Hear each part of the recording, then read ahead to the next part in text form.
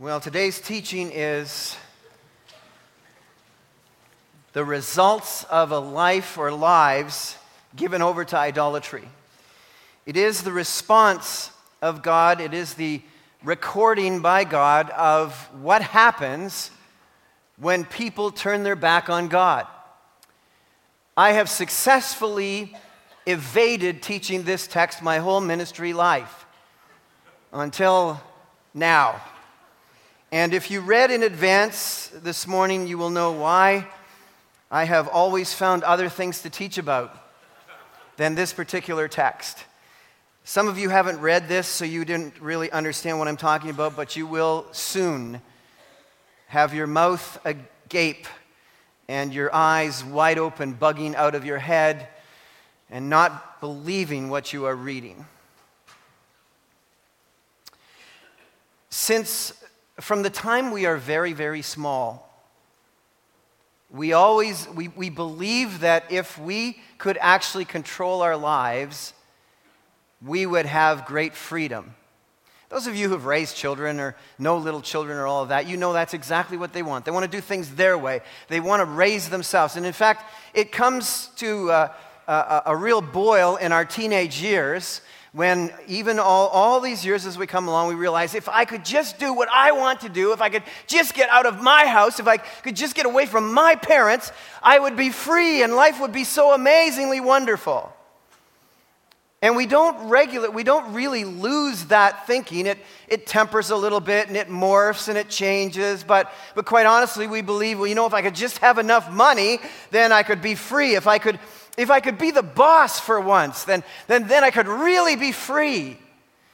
And then we arrive at some of those places and we realize that having a great deal of money hasn't set us free.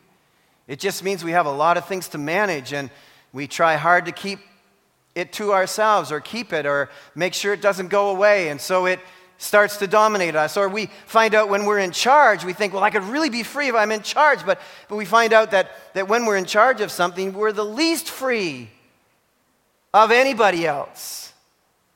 So personal control never leads to freedom. It actually leads to just the opposite. It leads to enslavement. In our study guides, Tim Keller quotes from Rebecca Pippert's book, Out of the Salt Shaker and Into the World, where she says, whatever controls us is our Lord. Notice the small l. We are controlled by the Lord of our life. He also goes on to quote C.S. Lewis from his writings called Equality, where he writes, for our spiritual nature, like bodily nature, will be served, deny it food, and it will gobble poison. And there is this great quest in us to be able to do whatever we want to do. I happened to randomly listen to an Andy Stanley sermon. Actually, he preaches every night on TV on NBC at 1 o'clock in the morning for any of those who are like me, who are up late on Saturday nights. And he, if I don't have a sermon, I just check in with Andy Stanley at 1 o'clock in the morning. No, I'm just kidding. Some of you will believe I actually do that, but anyway. And I caught him using this phrase, people are bent toward this. I want to do whatever I want with whoever I want, whenever I want. And that is sort of the epitome description of our culture. Billy Graham, interviewed not too long ago, 96 years of age, said the number one problem in our culture is this: people want to do as they please. Well, it couldn't be more comparable to the book of Judges. In fact, we have discovered in the book of Judges that everybody wanted to do or did what was right in their own eyes. And as we introduce the text this morning, there's actually 3 chapters, chapter 19, chapter 20, and chapter 21. It begins this way: in those days, the people had no king. In those days, Israel had no king. That is, they had no official guy who had a crown on top of his head and called himself the king. But I want to submit to you that everyone has a king. Everyone has a king. In the absence of choosing the right king, you settle for any king. And little kings take away your freedom. And I would suggest to you that what we have learned over these last number of weeks is that Israel settled for whatever seems right in your own eyes, king. That was their king. Whatever seems right in your own eyes ruled their lives. And as we embark upon the journey this morning, we get to the place where we see the fruit of what that looks like in people's lives. So if you have your Bibles, would you please turn with me to Judges chapter 19? And let's see how that is working out for them, doing whatever seems right in your own eyes. Judges chapter 19. I'm going to read 19. I'm going to make commentary on 20 and 21 later on. Judges 19, verse 1. In those days, Israel had no king. Now Levites are to be the keepers of theology. They were the ones who were to hold out the standard of God in front of the people. And so we should expect good things from them. But there was this Levite who lived in a remote area in the hill country of Ephraim. Took a concubine from Bethlehem in Judah. But she was unfaithful to him. She left him and went back to her father's house in Bethlehem, Judah. After she had been there 4 months, her husband went to her to persuade her to return. He had with him his servant and 2 donkeys. She took him into her father's house, and when her father saw him, he gladly welcomed him. His father-in-law, the girl's father, prevailed upon him to stay, so he remained with him 3 days, eating and drinking and sleeping there. I need to pause for a second because you're going to see some language here that's probably uncomfortable to you. And number one, that he had a concubine. And the sad state of affairs in Israel throughout this time and on throughout a little further time was they took multiple women into their homes, and there was various status given to them. The wife would be the wife, and then there'd be a concubine or several concubines, and the whole notion or the whole idea of polygamy among God's people, every time it's presented in the scriptures, is presented in an unfavorable way. The results, the consequences of it are always unfavorable. God's design is not for men to have multiple wives. In fact, the original design was one man for one woman for life. That's the original design. That's the design that the New Testament church, that's the design that Christ presented. But you're going to find in this text that Israel had wandered away and had continued to wander away. And you say, yeah, wait a minute, but didn't David have multiple wives and he was the apple of God's eye? Yes, he did. But every time there are multiple wives, you can mark it down. It is always presented unfavorably and with great consequences. And so that's why using the language here of this concubine having a husband. He would not be considered a husband in our days, and in fact, a concubine in our day would be considered a mistress. All right, this is simply a sex slave. That's all she is. And so, why did the father-in-law welcome him with open arms? Because his daughter had violated her relationship with this man, as obnoxious as the relationship was, and rightfully, because she had been unfaithful to him or left him, he could have had her executed. And so the father-in-law here is kind of doing some schmooze work with the Levite so that he won't kill his daughter. That's all. That's all I think I see here. So let's start again, 5. On the 4th day, they got up early, and he prepared to leave, but the girl's father said to his son-in-law, "Refresh yourself with something to eat, then you can go." So the 2 of them sat down to eat and drink together. Afterward, the girl's father said, "Please stay tonight and enjoy yourself." And when the man got up to go, his father-in-law persuaded him, so he stayed there that night. On the morning of the 5th day, when he rose to go, the girl's father said, "Refresh yourself. Wait till afternoon." So the 2 of them ate together. Then, when the man with his concubine and his servant got up to leave, his father-in-law, the girl's father, said, "Now look, it's almost evening. Spend the night here. The day is nearly over. Stay and enjoy yourself. Early tomorrow morning you can get up and be on your way home." But unwilling to stay another night, the man left and went toward Jebus, that is Jerusalem, with his 2 saddled donkeys and his concubine. When they were near Jebus and the day was almost gone, the servant said to his master, "Come, let's stop at this city of the Jebusites and spend the night." His master replied, "No, we won't go into an alien city whose people are not Israelites. We will go on to Gibeah," he added. He added, "Come, let's try to reach Gibeah or Ramah and spend the night in one of those places." So they went on. And the sun set as they neared Gibeah in Benjamin. There they stopped to spend the night. They went and sat in the city square, but no one took them into his home for the night. That would be the normal practice when you were a visitor going into a town. You would go to the city square, you would sit there. That's where all the elders met. That's where all the commerce took place and all of that. And if there was anybody there, a visitor who was there, then it was the expectation of the community to take those people into your home. That was just given hospitality, the expectation of hospitality. It is foreboding that they didn't get taken in. That evening, an old man from the hill country of Ephraim, who was living in Gibeah, the men of the place were Benjamites, came in from his work in the fields. And when he looked and saw the traveler in the city square, the old man asked, "Where are you going? Where did you come from?" He answered, "We are on our way from Bethlehem in Judah to a remote area in the hill country of Ephraim where I live. I have been to Bethlehem in Judah, and now I'm going to the house of the Lord. No one has taken me into his house. We have both straw and fodder for our donkeys, and bread and wine for ourselves, your servants, me, your maidservant, and the young man with us. We don't need anything." "You are welcome at my house," the old man said. "Let me supply whatever you need, only don't spend the night in the square." So he took him into his house and fed his donkeys. After they had washed their feet, they had something to eat and drink. While they were enjoying themselves, some of the wicked men of the city surrounded the house. Pounding on the door, they shouted to the old man who owned the house, "Bring out the man who came to your house so we can have sex with him."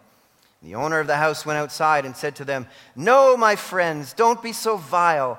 Since this man is my guest, don't do this disgraceful thing. Look, here is my virgin daughter and his concubine.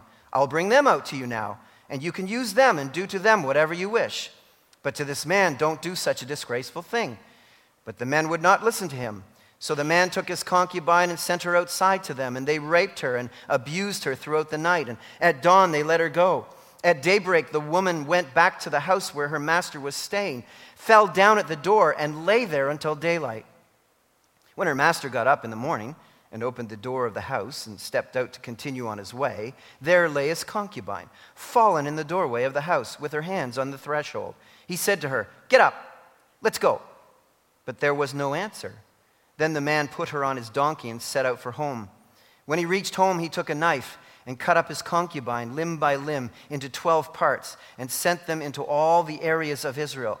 Everyone who saw it said, "Such a thing has never been seen or done, not since the day the Israelites came out of Egypt. Think about it. Consider it. Tell us what to do." See, I told you. I warned you.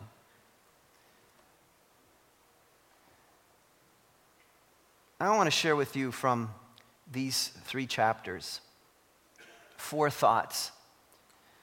4 thoughts that I hope become a reflection, a mirror, an opportunity for us to examine our own lives. Because while we look at this and say, wow, that is so far from reality, I think when we think about it a little bit more, we realize as we think about our world and the culture around us and all that there is that's going on, maybe it didn't even shock us. Maybe this text really didn't even shock you. So how do we explain what's going on here? Keep in mind the big idea is that everyone has a king. And in the absence of choosing the right king, you settle for any king. So how do we explain what's going on here? How do we explain the absolute devaluation of human life? The particular devaluation of female human life? The entitlement attitude of human beings one to the other? How do we start to explain all of that? I think that for me, as I looked at this and tried to analyze what's really going on here in the hearts and minds of people, knowing full well that these people, the Israelites, and I think let's be honest here. As we start here and think about this, this is happening among God's people. Okay, this isn't the people. This isn't the Canaanites. These are the people who name the name of Yahweh, Jehovah God. This is where we're going if we don't change our ways. If it can happen to God's people then, it could happen to God's people now. This is a wake-up call to all of us before it's too late, as we continue to allow things to erode away, as we allow righteousness to erode away from our lives. This is where it goes. And I was thinking about the devaluation of human life and what could explain that, and their whole concept of idolatry. And it seems to me this is true. When you bypass the king of creation and make creation king, human dignity and the image of God is marred beyond recognition. What was it that the Apostle Paul taught in Romans chapter 1? But those who forget about God, those who stop thanking God, those who refuse to glorify God and make images that they worship, ultimately become depraved in their lifestyle. So wouldn't it follow that if the Israelites were embracing idolatry, images made by their hands, that they had started to worship creation instead of the Creator? And when you do that, it is not long until human life loses its dignity and its value. It explains what's going on around us. When people are just creatures, rather than created in the image of Almighty God, when you view civilization, human civilization, as survival of the fittest, as the explanation for how we got to where we are, you no longer value human life. Its dignity is stripped away. It is devalued. And the weak and the vulnerable are particularly at risk. When you do not value or do not understand that both male and female are made in the image of Almighty God, you will devalue one or the other gender. This is what's happening here. And when you add to that, when you add to this worldview the cultural gods of sexual excess, you get this, and you get an explanation for our culture. Think about it. They had embraced fully the Baals and the Ashtoreths. They had made images, so they no longer valued human beings made in the image of God.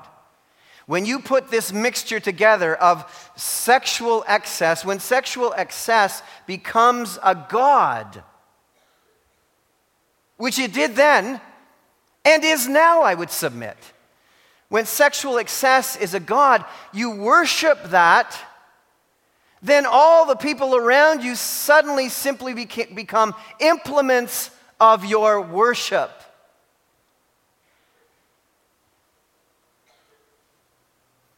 Once you become a worshiper of your sexual passions and sex has been elevated to the status of a cultural god, you end up with a Bill Cosby and a Jian Ghomeshi. Along with the absurdity in our culture of self-diagnosed gender confusion, foisted upon the culture with all of its entitlements, with no boundaries or parameters.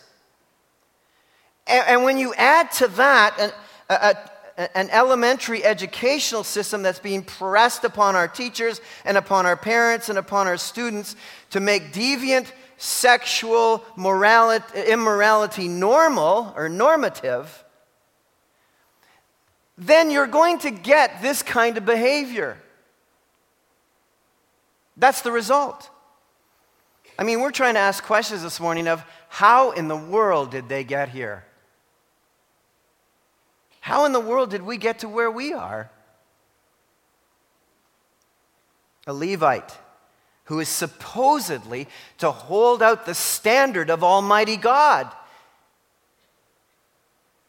mistreats his concubine, has this sex object, his own personal sex object. And by the way, although NIV is translated in verse 2 that she was unfaithful to him, I doubt that. In fact, the translation of that word can mean she was angry with him. He had mistreated her. If she had been unfaithful to him, he would have had her executed right on the spot. The only reason she was still alive is because she was just angry with him. She took off and went home. And he went to try and talk her into coming back because he liked his sex object. She wasn't unfaithful to him. He was unfaithful to her. And then you have a town that believes it's entitled to treat people as objects of their own sexual gratification. And then you have a father who trades his virgin daughter to be raped all night because his female daughter is worth less to him than his male guest. And on top of that, you have this man of God who trades his own female sex object ultimately to save his own life. Shocking enough? Shocking, of course. This is what happens when creature is king. People lose their freedom to be moral. People in our culture can't be moral. They've lost their freedom to be moral. This is why, and you know this of me, this is why I'm a passionate creationist. In fact, I believe it's a mountain to die on. I'll die on that mountain if I have to. Because when you lose your moorings on Almighty God as creator,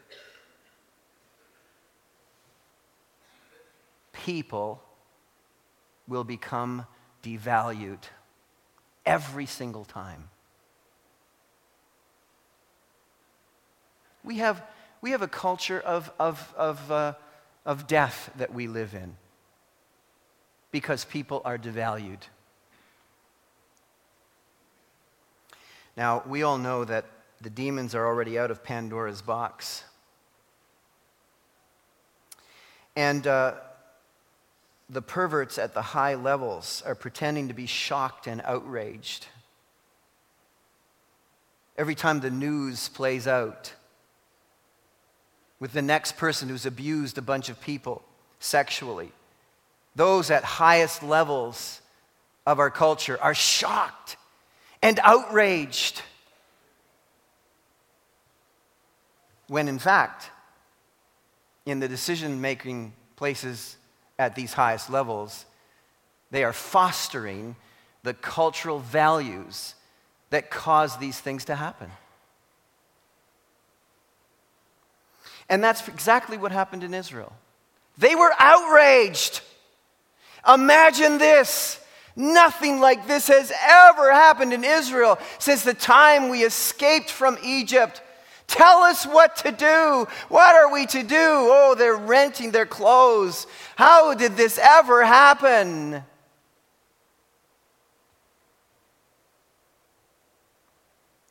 One thing I've observed the world over, and so have you, I'm sure, is the hypocrisy of retribution. When people decide that they're going to take this, they're going to settle for this, they're not going to settle for this anymore. We must punish this horrible deed. from Ferguson, Missouri to Bangkok, Thailand to the country church in Hornpain, Ontario. Retribution is regularly meted out hypocritically. By the way, I don't know anything about Hornpain or a little church in Hornpain, so if anybody's listening online from Hornpain, it just sounded like there is a place called Hornpain, Ontario. Anybody been there? Wow. So I ran the risk of offending a lot of people. Somebody here might have been from Hornpain for all I know. Israel is livid that this would happen under their watch. And they decide in chapter 20, we are going to amass a great force of people and we're going to attack these Benjamites. How dare they practice such horrible things? And so the Levite, the man of God, waltzes in and he tells them a story. They summon him. Tell us what happened to you. And in chapter 20, verses 4 and 5, he tells the story. Listen to his story. So the Levite, the husband of the murdered woman, said, I and my concubine came to Gibeah in Benjamin to spend the night. So far, true. During the night, the men of Gibeah came after me and surrounded the house, intending to kill me. They raped my concubine and she died. Does that sound like this story to you? Sounds like he was a gallant warrior watching over his concubine. And suddenly the town pounced on him. And they took his concubine from him and raped her and they were going to kill him, but somehow he escaped and they killed her. So Israel, hearing part of the story and an exaggerated story, get all up in arms and decide they're going to take on Benjamin.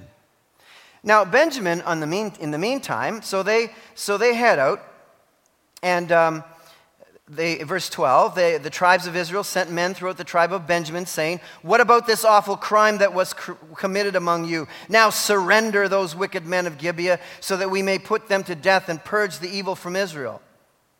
Okay, makes sense. But the Benjamites would not listen to their fellow Israelites. From their towns they came together at Gibeah to fight against the Israelites. So here we have Israel now against the tribe of Benjamin. We have the perfect storm of an internal fight. One group has not listened or has not been told the whole story, which is regularly the case in any dispute. And the other side of the group is not willing to hear anything bad told to them about their family, which regularly happens in any dispute. And so this establishes the cause of a major conflict. And I would suggest to you that in observation of this situation, we'll make a few comments. When sin is overlooked because tribal loyalties have become king, the idolatry of those loyalties will cause great disunity. So what is it we have happening here? This Levite suddenly becomes morally outraged at rape, when in fact he's been raping this woman for who knows how long as his sexual object. And we have the Israelites aghast at this horrible thing that's happened under their watch in Benjamin. On the other side, so they amass this horrendous army that goes out. On the other side, we have the Benjamites who needed to remove the tribal lens, the family blinders, long enough to seriously deal with the internal sinful minority. I feel my heart goes out to the teachers who teach in our school system in these days, who have to deal with the foolishness of blindly loyal parents. When I was a kid, and you know this too, you who are in my generation, if you got in trouble at school, you got a serious whipping at home. Is that not true? I mean, if you were messing around with the teacher, if you were being obnoxious to the teacher, being disrespectful for the teacher at school, they were like, you got what you deserved. Today, it's like, I'm going in and telling the teacher, don't you dare discipline my child. What kind of a culture are we thinking we are raising? The Benjamites practiced this very thing. They were so blinded by tribal loyalty that they couldn't see the responsibility to take some of their minority and say, hey, this is wrong, and you have to pay for your sins. What's, I think, shocking to us is that Israel was more willing to execute outrage on each other than they were willing to clear out the pagan Canaanites from the land. I mean, God had clearly told them that they were to rid the land of wickedness. And then they listen that this Levite, who is not a good man, and nobody thinks he's a good man, he's not a good man. This Levite who's not a good man, they rise up to his words from this self-interested, egregious Levite who falsifies his testimony, but they have minimal interest in paying attention to God's word. There's something completely wacky about what's going on in this particular situation. And these are the results that you will get. Generally, truth is not what interests people. It's personal feelings and agenda. And this disunity leads to massive casualties. If my math is right, and I'm not sure it is, but if my math is right, there was approximately 90,000 valiant warriors, they're called, valiant warriors or swordsmen, who were killed in this internal family squabble. 90,000 valiant soldiers who they needed to carry forth the actual will of God, which was to rid the land of Canaanites. Whenever we fight internally, we weaken our opportunities to take on the real enemy of the gospel of Jesus Christ. And so this continues on, and there's an interesting statement in this verse 13. Now surrender those wicked men of Gibeah so that we may put them to death and purge the evil from Israel. Yeah, that's the quest there. I'm going to purge the evil from Israel. Listen, it required something so horrible. It required a man to cut up and dismember his concubine and FedEx her all over Israel for them to finally become outraged. They had, to this point, ignored their idolatry and sinfulness and unwillingness to listen to God, their disobedience to God's word. They had, to this point, been unwilling to pay any attention to it. But suddenly, Israel's holier than thou. They're all up in arms, and we're going to purge all the evil out of Israel. So they gather at Mizpah. It says they assemble before the Lord, not to seek him out, by the way, but just to simply apprise him of what they were up to.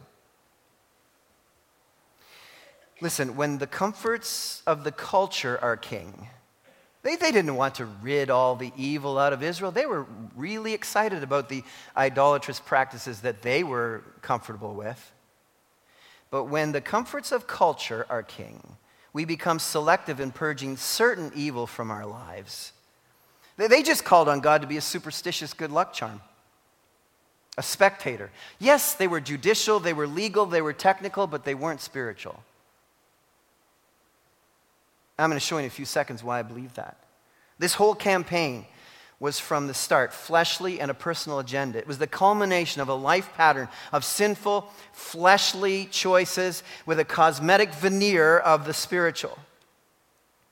The bottom line is, and this is true of us, it was true of them, we get very good at seeing the sins of others, but we become very farsighted with respect to our own sins. We can't seem to help ourselves but be more outraged at the sins that don't happen to be our own. I'm going to show you, for example, from a text. It may be so of you, it may not be. I'm going to read a list of sins that the Apostle Paul told the Corinthians about in 1 Corinthians chapter 5, verse 11. And I'm pretty confident that as you hear this list of sins, some of the sins will sound horrible to you, and some of them won't sound as bad to you. And the reason is because the horrible ones are the ones you're not committing. The ones that don't sound so bad might be ones you've crossed the line with. And we get good at this. We're outraged at the sin of someone else because it doesn't happen to be our sin. But we certainly embrace our own. So 1 Corinthians 5, verse 11, but now I'm writing you that you must not associate with anyone who calls himself a brother, but is sexually immoral, or greedy, an idolater, or a slanderer, a drunkard, or a swindler. With such a man do not even eat. So your radar went up, your sin radar went up very quickly, and you were looking at this list and saying, oh yeah, sexually immoral, that's really bad. Greedy, yeah. Idolater, yeah, who would bow down to idols? A slanderer, oh, saying something bad about someone behind their back. Well, you know, there's a place for that. A drunkard, yeah, bad. A swindler, yeah, I think that's bad too. And so we get really good at getting outraged at the sin of someone else. And the call to arms is great. And I can tell you something, that God wasn't in this at all. You say, wait a second, if you read that chapter 20, they're having a conversation with God. Yeah, let's look at that conversation for a moment. The Israelites went up to Bethel and inquired of God. Finally, they inquired of God. They'd already decided they were going to slaughter the Benjamites. They already had all their swords. They already had their army. They had already told God, this is what we're going to do. And oh, by the way, since this is what we're going to do, maybe we'll include God. Yeah, that's it. We better bring God into this. Wow, we almost forgot. So they said, oh, I know. We'll give God a little decision to make. Who should go first? And so God says, Judah should go first. And we're the audience reading, oh, God is giving his approval. No. Not at all. This is God at his sarcastic best. Trust me on this. Do you remember when God gave them the orders to take over the land of Canaan in Judges chapter 1?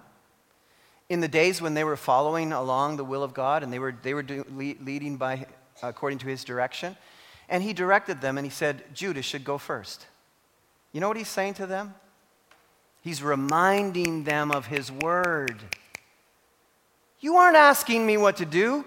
You haven't been paying attention to me since the first chapter of Judges. I told you what to do. Judah was to go first, and you were to clear the land of all this mess. We would have never been here and having this conversation, and you about to go and shed all of this blood if you had have just listened to me back then. This wasn't an instruction on who should go first. This was a upbraiding of God saying, you missed it the first time. And the reason we can know this is because they went to battle. You can read it. They went to battle and they got slaughtered by the Benjamites. Thousands of them got slaughtered. You're thinking, wait a second, God told them to do this. They did what God told them. They got slaughtered. What's the deal there? God wasn't telling them to go and slaughter anybody. They didn't ask if you wanted to go slaughter them. They just said, who goes first to the slaughter? Oh, send Judah. Let them get slaughtered. Because they didn't do their job in the first place. So now you'll notice, if you keep reading, you'll notice now they're like, oh, we got slaughtered. Maybe we better ask God a different way. So they go back and they ask God in verse 23, shall we go up again to battle against the Benjamites, our brothers? So they come a little bit further. Shall we go, Lord? And God's basically, yeah, go. Have at it. That's not what you want to hear God say. You don't want that. Yeah, go ahead. Yeah, go for it. See how it works out for you. See how not abiding by my word works out for you. So they go out and they get slaughtered again. So now they decide, we better have a prayer meeting. We better get serious with God. They get all gooey and spiritual now. Notice what they do. Here, look at verse 26. The Israelites, all the people went up to Bethel, the house of the Lord, where they sat weeping before the Lord. They fasted that day until evening and presented burnt offerings and fellowship offerings to the Lord. And they even went and asked the pastor what they should do. See, they said Phinehas. They went to Phinehas, the son of Eleazar, the son of Aaron, ministering before it. And they asked, here's what they asked this time: shall we go up again with Benjamin our brother or not? Now God's talking to them. Go, for tomorrow I will give them into your hands. Benjamin was under the judgment of God as well.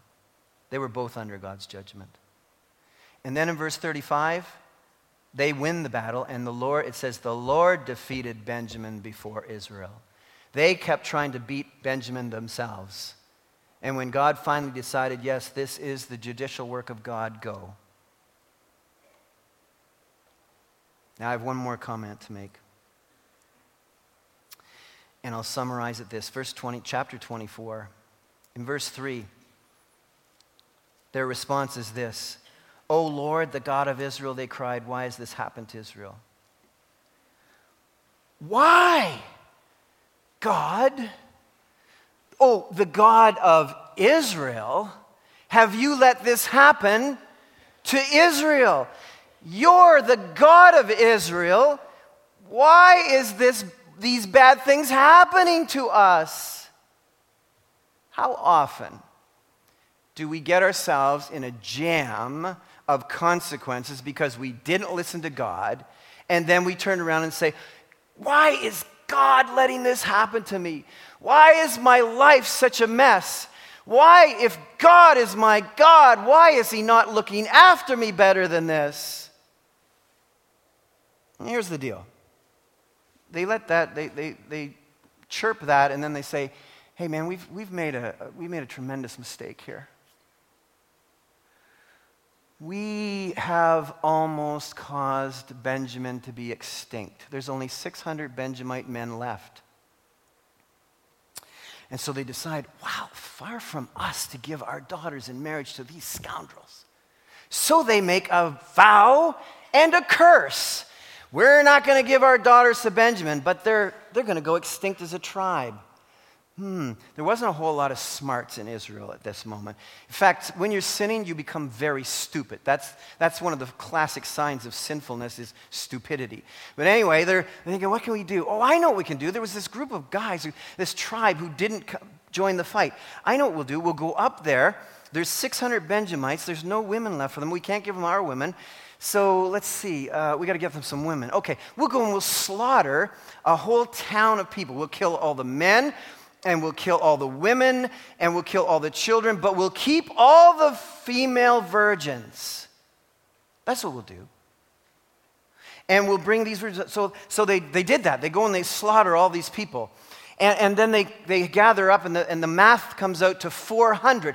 They've gathered 400 virgins, and they're like, 400 virgins. Let's see, got 600 men, got 400 virgins. It'll come to me. Some of this, I learned this in school. It's this little math thing going here. Let's see, what do we need now? We need another 200 women.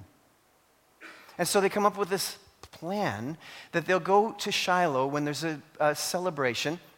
And they'll tell the Benjamites, you can go while the girls are dancing, and you can go steal. This is why Baptists can't dance. It came right from here. Because when Baptists go dancing, bad things happen. But it came right from this text. At least my mother told me that anyway. This is why you can't dance. You can't dance because you might. So anyway, so they go to this dance, and they steal 200 girls. You say, yeah, wait a second, that's a great plan, but the fathers, they're not going to let us steal their daughters. Oh, yes, they will. Don't worry, we'll talk to the fathers. And so they go to all the fathers and they say, now, by the way, guys, we're going to steal all your daughters when they go dancing, and they're going to go and they're going to be part of the Benjamite tribe. But you can't do anything about it, because we've already made an oath before God. We've put a curse on it. And if you let on that you know anything about it, it will be tacit to you giving permission for your daughter to go and be married to a Benjamite, which means you're now under the curse. So you have to pretend that you don't know anything about it. And then you'll be free from the curse. Talk about a mess. And so they do. They steal the girls. When promised protocol becomes king, we can become blind to the fact that we're killing the patient. What a mess. By the way, this is a setup for future generations to think about. Saul, King Saul, was a Benjamite. Guess who else was a Benjamite? He wrote 3/4 of the New Testament. The Apostle Paul was a Benjamite. The grace of God is unbelievable. But I want to close with this thought for you. 1 woman was killed. 2 women were raped. That's how this all started. And so man's solution, man's plan is, let's go and kill thousands of girls to avenge the killing of 1. And let's go and have 600 girls raped to avenge the rape of 2. When the tribes fought, they killed thousands of women. This was their idea of justice. This was their idea of a good plan. And when they gave all those women to the Benjamite men, this was not marriage. This was rape in mass scale.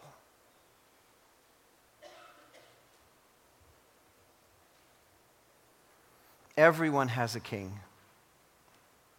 In the absence of choosing the right king, you settle for any king. And little kings will take your freedom every single time. Father, we are sorry for the way we have treated you and the way we have lived our lives. The consequences that have come because of our disobedience are deserved. Oh, Father, I pray today that you will rescue our hearts. Through this series, that you will make us more and more alert to the many ways that we have failed you. And that we will be people whose hearts will turn to a new passion for obeying the King of Kings. I pray in Jesus' name, amen. We become used to stories ending happily ever after, and this one did not. But it's not the end of the story. It ends this way on purpose. It ends this way because it's true. It's because it's the way it was. It was a powerful message to the people of that day and the people for every day from there, that man is not a deliverer. Man is not a faithful judge.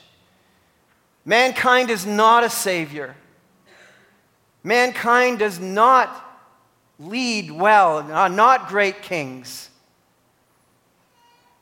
Mankind desperately needed a King of Kings and a Savior of people and a just Lord and one who would deliver us to the fullest, one who would set the captives free.